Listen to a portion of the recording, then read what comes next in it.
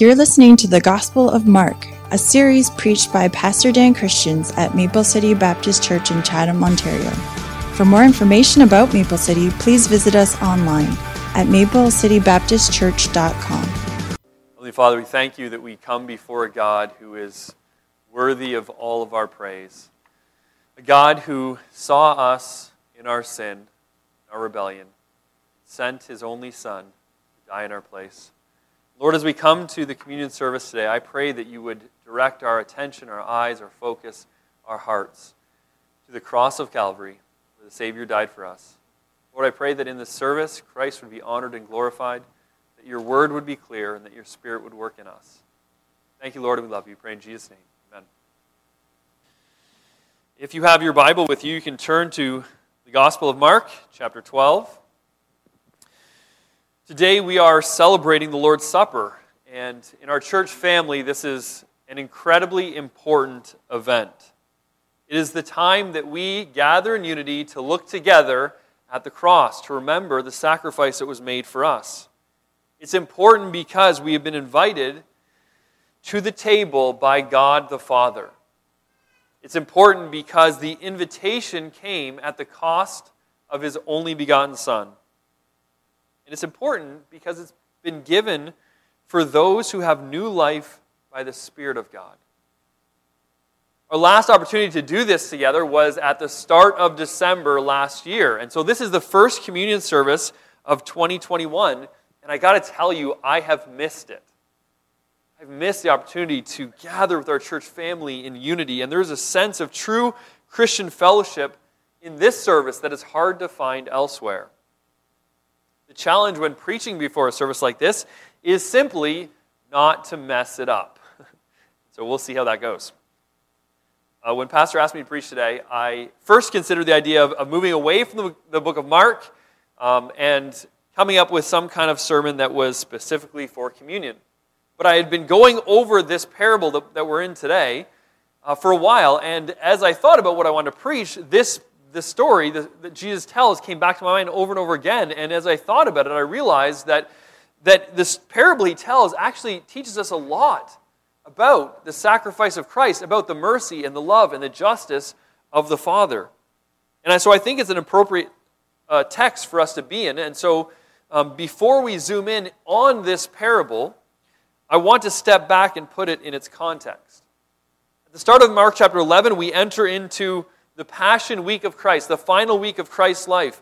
On Sunday, he rides in and creates this massive scene as he's coming in on a donkey. And he's got people laying palm branches and cloaks before him and praising him and worshiping him and accepting him as their king and Messiah.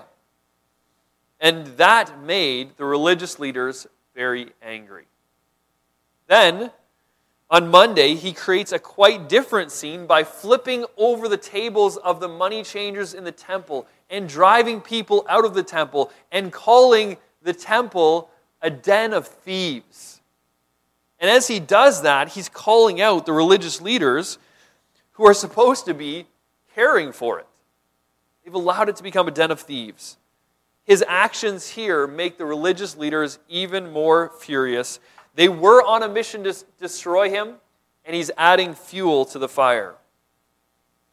On Tuesday, he's confronted by the religious leaders.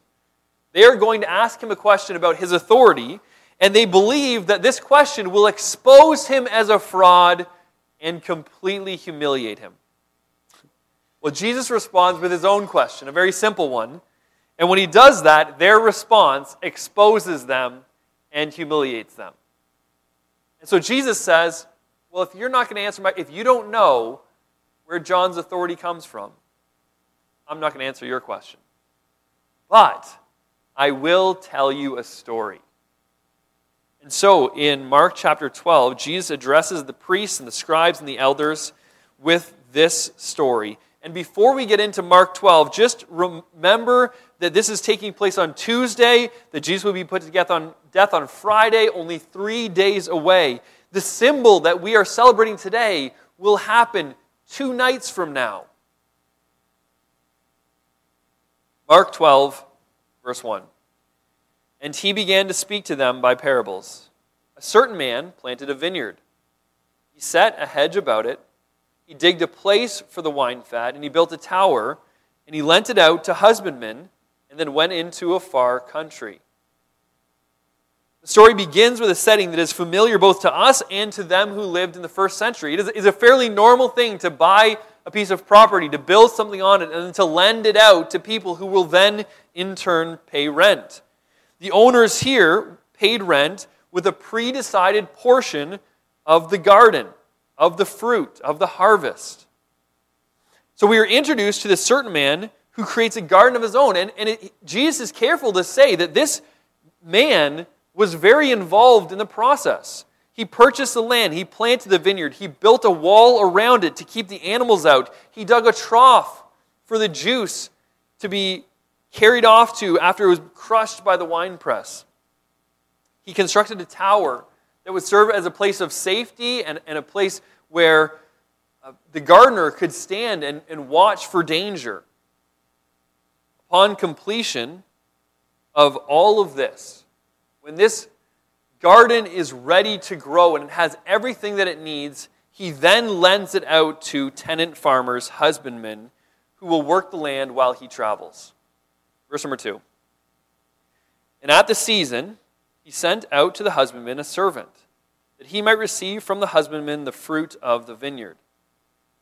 And they caught him, and they beat him, and they sent him away empty. So harvest time comes around. The landowner sends a servant to collect his portion of the harvest. And the Greek is clear. This is not all of the fruit. This is just what was rightfully his. And a shocking thing happens in verse number 3. Rather than paying what they owed, they beat him and sent him away empty. And this is strange to me because when you think about this story, where do you think that this servant is going to go after he's been beaten and sent away? He's going to go straight back to the master, right? And so, these guys seem so foolish to me that they're going to try and keep a little bit of fruit for themselves because, and in the process, they're going to send away a servant who's just going to go get them in trouble. And clearly what the master is going to do is send a cavalry. He's going to send an army who's going to come and put these guys in their place and punish them. It seems so strange to me. They are going to be in trouble. But in my mind, this is where Jesus' story goes off the rails a little bit. Verse number 4. Again, he sent out to them another servant. And at him they cast stones, and they wounded him in the head, and they sent him away shamefully handled. Why in the world would the owner send another servant? It seems crazy to me. It didn't work the first time. These guys now need to be punished. They deserve to be punished. Why not send in somebody who's capable of that? But he doesn't. And this time the treatment worsens. They throw stones at his head, they insult him, and they humiliate him, and then they send him away. So surely in verse 5, the owner will come to his senses. And again, he sent another. And him they killed, and many others, beating some and killing some. What is going on? Number 3 is killed. So beaten, and then stoned and insulted, and then killed. Hey, maybe it's time to come up with another plan. When I read this story when I was younger, I remember thinking, this landowner is so dumb. Right? I mean, that's really how it comes across. Because, and I honestly think the absurdity of his actions is what is supposed to draw our attention. Because it is absurd. And so he's sending servant after servant after servant, giving them opportunity after opportunity after opportunity. And what happens is, every single time they are rejected, beaten, and killed. Surely in verse 6, he'll get it figured out. Having yet, therefore, one son is well beloved, he sent him also unto them, saying, they will reverence my son.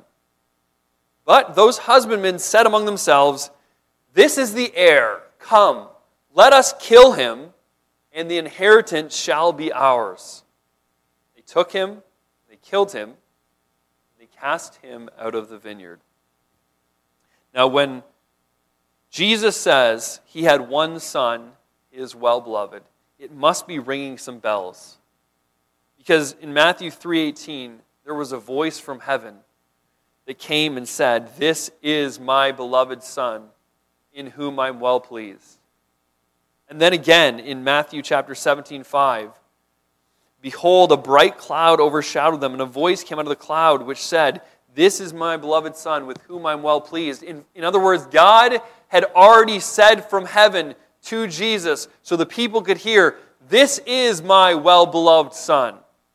And so when Jesus says he had a son, his well-beloved, they knew he was pointing toward himself. They should have. We are meant here to imagine a father who is deeply in love with his only child. He's sending him to the tenants with hopes that they will reverence him, that they will respect him. Instead, the tenants see an opportunity. And I think it's important to understand that the opportunity that they saw was ridiculous. It wasn't true. It didn't make any sense. If you kill the heir, you don't get everything that belongs to him. The father's still alive, and the ownership of the land would transfer. If the father was dead, it would transfer to somebody else in the family. At no point are they becoming owners of all of this, but somehow in their crooked minds, they figured out that this sin will cause this benefit.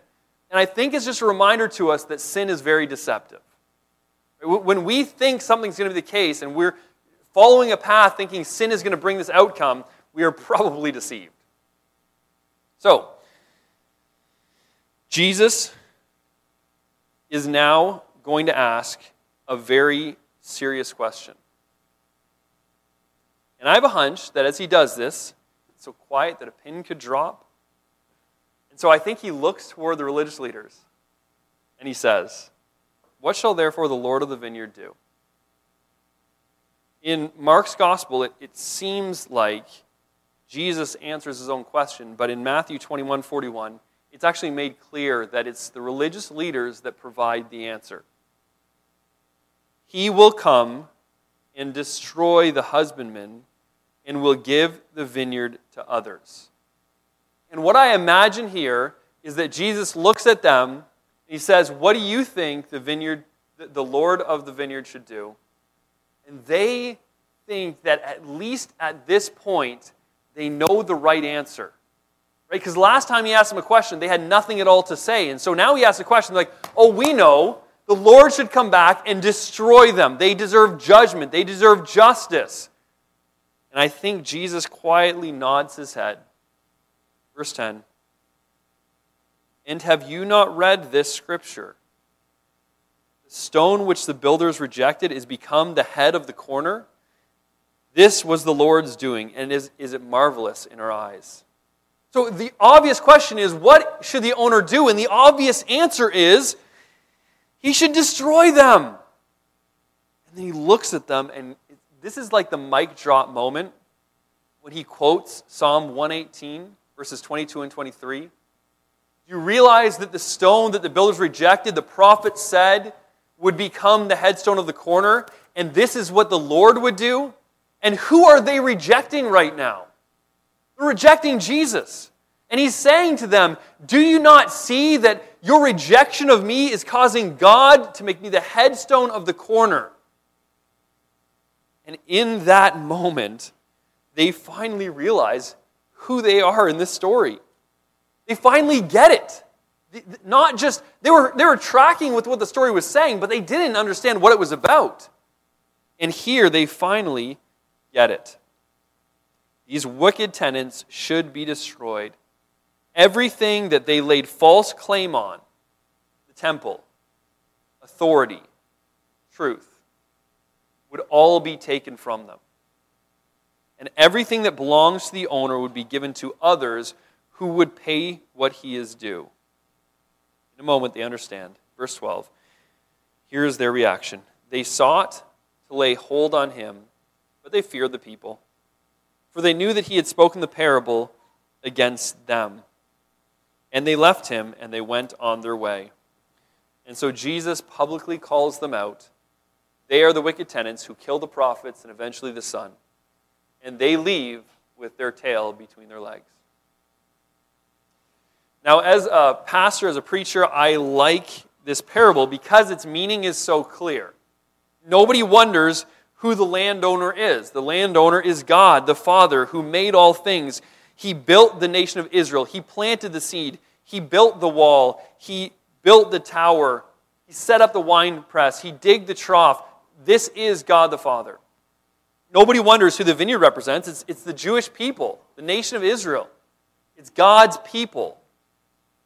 We don't wonder who the servants are. These are the prophets who faithfully proclaimed God's word to a wicked generation. And what's interesting when you read the prophets is that so often when they're speaking, they're actually directing their words toward the leadership. That so often it was Israel's leaders who was driving this group of people away from their God. Sometimes it was toward more rules. Sometimes it was toward false gods. But they were moving them away from God. We don't wonder who the wicked tenants are. The wicked tenants are the religious leaders who sought to keep the glory and the honor that belonged to God, that belonged to Jesus, for themselves. So much of what they did here was caused by their pride. They couldn't imagine bowing a knee to Jesus. Instead, they wanted everybody else to look up to them. We don't wonder who the Son is. The Son is Jesus, who came on a mission to glorify the Father and to call his people back to him. And I think in this parable, we're just reminded that Jesus is very aware why he came and what was ahead of him. Right? He knew that the Son would be killed. He was walking toward that very willingly. Finally, we know who the new tenants are. These are, I believe, the apostles, the leaders of the early church, and even the church itself. And I believe that as we look at those who are called to be stewards of God's vineyard, we would even say that today it is our job to be stewards of the vineyard of God and to give him the fruit and the glory and the honor that he deserves. So, in this parable, there are countless lessons to be learned. But in light of the communion service today, I want us to think for a moment about how this parable helps us to understand the Lord's table better. And I think there are three things that we can learn about God the Father, who God is, and why he did what he did, that can help us as we celebrate today. The first thing is this. We learn that the Father loves relentlessly. He loves us relentlessly. When Jesus tells the parable, the details matter. And the fact that he takes the time to show that it was the owner who built everything, who dug, who planted, who was involved in that whole process. He got everything ready so that the tenants could come in and just work the land. God was involved in all of that. Why? Because he's personally invested. He's hands-on. He was timely in sending the servants to receive the harvest. He was persistent in his pursuit. It is a crazy thing that he sent servant after servant after servant, and then his son just to claim some fruit. It doesn't make any sense at all. That part of the story would never happen in real life because it's not worth it. It's not worth it to send a servant to be killed and then another one to be killed and eventually to send your son to be killed just for a little bit of fruit, unless you love that fruit. Unless that vineyard means more to you than just a few apples or something. And so he loved them relentlessly. He didn't give up. He didn't start over. He didn't throw in the towel. And I think we see so much kindness in God in his repeated attempts to enjoy the fruit of the vineyard. What love would drive a God to pursue his people like that? There's a song that I'm sure you've heard. It's called Reckless Love. And there's a little bit of controversy over what the word reckless is supposed to mean and if that's appropriate to call God's love reckless. And if you understand the word reckless to mean acting with a lack of care or a lack of caution, being careless and irresponsible, and I'd say God is probably not careless and irresponsible. But I do think that the song is, the intention of the meaning is different than that. And so if what we mean by reckless is willing to endure enormous consequences for the sake of undeserving sinners, then yes, that is reckless love. On the cross, we see God in the flesh enduring excruciating pain, being ruthlessly humiliated for his own creation, by his own creation. What a crazy thought. The God who spoke the world into existence is now hanging on the cross naked, being humiliated and beaten and tortured by the people he made. It is absurd that God loves who he does and to the extent that he does. But here's the amazing truth. He does. He does love us that way. Here's the words of that song. It says, "When I was your foe, still your love fought for me. When I felt no worth, you paid it all for me." Oh, the overwhelming, never-ending, reckless love of God. It chases me down, fights till I'm found, leaves the 99. I couldn't earn it, and I don't deserve it. Still you gave yourself away. That is the amazing love of God. And I do not want you to leave today without being reminded that there's a Father in heaven who loves you that way. And you might look up and say, "God, I don't deserve your love. I'm awful, I'm terrible." He knows. He sent Jesus to the cross for you, for sinners. None of us get to stand before God and think that we deserved it. So you are deeply loved, passionately loved by your Father in heaven. The second thing we see in this parable is that the Father's mercy is astounding. Astounding is something that makes no sense. It happened, but it doesn't make any sense at all. And the part of the parable that I find most absurd is when the owner is sending servant after servant after servant. Send one, and if you don't, if that doesn't work, send in the cavalry. Don't send your son to cavalry. Wait, that was the opposite. Calvary. Oh man, I thought I would get it, but I didn't.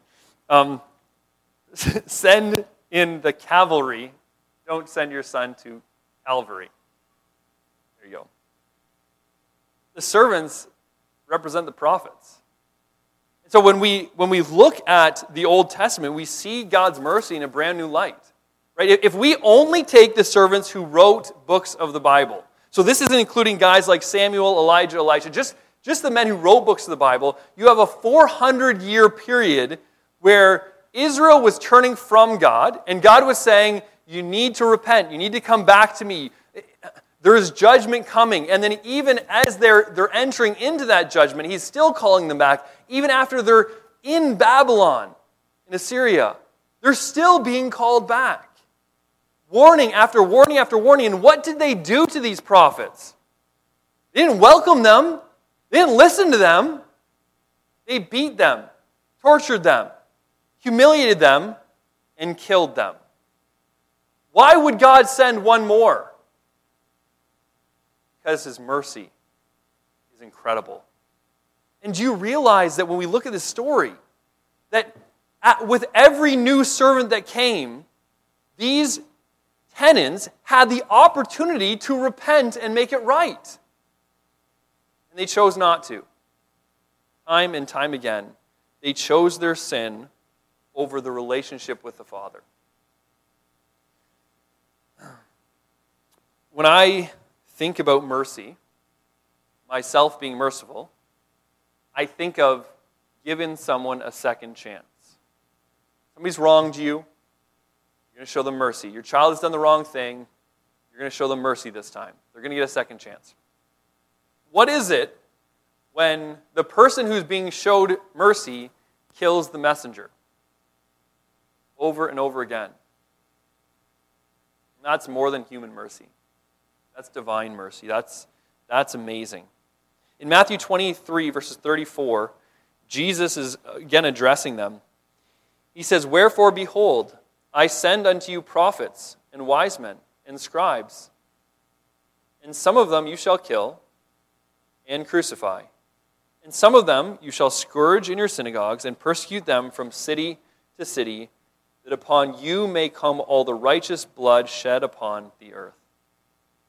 They were guilty because everybody God sent to them, they had beaten, tortured, killed. They didn't want to hear God's plan of salvation. They wanted to make up their own. And so God kept sending them. He is just as full of mercy today as he was back then. I think of my own life and the fact that I heard the truth. I heard the full gospel when I came to a Baptist church the first time when I was 9 or 10 years old. And then for 6 or 7 years, I had the opportunity to hear over and over again. I had a church of people praying for our family for such a long time. And I actually came to the youth group for like 6 months, almost every Friday, hearing the gospel and rejecting it. And it wasn't like this outright like, no, God, I want nothing to do with you. I just like basketball. It was, I like the Christian community. I believe that Jesus is God, that he died on the cross. I just wasn't at the point where I wanted to accept him as my personal Savior. And so for that long, God showed me mercy. Every time I heard the truth, it was another opportunity for me to repent, and I didn't. Till finally at 16 years old at camp. And all I'm saying right now is that God shows us mercy even when we don't realize it. And what's amazing, it's not just before we're saved, but it's as believers we need his mercy, right? Don't we screw up still? Every day I need God's mercy. He is in that same business today. When destruction and death are at our doorsteps, we wonder, why didn't I repent? Why didn't somebody tell me? Why didn't he warn me? And the truth is, he did, time and time again. One servant after another, one prophet after another. And so what does God do? He sends them his Son. That is incredible mercy. And so we look at God's love and we look at God's mercy and we are amazed. But lest we think that God is just weak, the third thing I want to see in this parable is that the Father will execute justice. We see here the eventual judgment on the tenants. It was the religious leaders that actually came forward and said, these tenants deserve to be destroyed. They deserve justice. And they were right. Do you realize that as we think about God's love and God's mercy, that those things really don't mean very much if we don't have this part? If we don't have justice. I think that the mercy of God, the love of God, they stand on the justice of God. Think about it. If there is no hell to shun, then what is mercy? Well, mercy is not getting what you deserve. Well, there is no punishment. There's nothing that I deserve. So mercy is meaningless without justice. What is God's love if it's only being showered on people who deserve it? It means nothing if we aren't sinners who deserve judgment. The fact that God loved me is so amazing to me because I know who I am and I know what I deserve. He chose to love a guy like me even though I am so undeserving of that love. That's why his love is amazing. I want us to leave here today rejoicing in God's love and mercy, but I also want us to remember eventually sinners and all sin will be dealt with. Don't misunderstand God's patience and his long-suffering for his complacency. He is a just judge, and someday everyone stands before him. My friends, this is why as believers, as Christians, we are constantly looking to the cross. This is why we come together and celebrate this today. Because we know what we're remembering is that all of our punishment, all of the sin that we had participated in, that incurred the wrath of God, was paid for on the cross by Jesus. That he took the justice that I deserved on himself. That's what's so incredible. This is the place at the cross where justice and love and mercy meet. One of the things I like so much about the Lord's Supper is the unity that it seems to bring. Because what's happening here is all of us together refocus our attention on the same place, on the cross.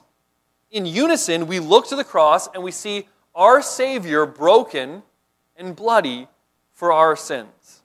And so, when I think about the fact that he bled for me, that he bled for each of us, I realize that none of us have a reason to be elevated. Nobody is above one another. We're all at the same level at the foot of the cross. And then when I realize that he bled for my neighbor, that he bled for the person in the pew next to me, or a few rows over, then I begin to realize that we are all in this together. That the God who passionately loved me and showered his grace on me also loves them with that same passionate love. I hope that brings us some unity. In light of this amazing mercy and grace and love, we examine ourselves, we examine our lives. Is the way I'm living consistent with what I say I believe? Is it worthy of the gospel that I've received? And so today with these symbols, we remember his death, we remember his sacrifice and his suffering, but we also celebrate in his victory. Because Jesus died, and then he rose again. And he had victory over sin, over death, and over the grave. And if we are being honest, those are our greatest enemies. So as we approach the Lord's table, let us keep in mind these three truths. God is love, God is merciful, and God is just. Let's pray. Father, thank you for this time we've had together already. I thank you for your word and this story that Jesus told, this parable. It reminds us of how loving and merciful that our God is. And Lord, I pray that as we approach your table, you'd help us to remember, that you'd help us to think about what it means for God the Son to become a human being, then to suffer and die, to be humiliated and tortured on the cross. Lord, I pray that we would realize that it was our sin that put Christ there, that we would be once again amazed by your forgiveness and your grace, and that we would use this time to examine ourselves and to live lives that worship you. Thank you, Lord. We pray you'd bless. In Jesus' name.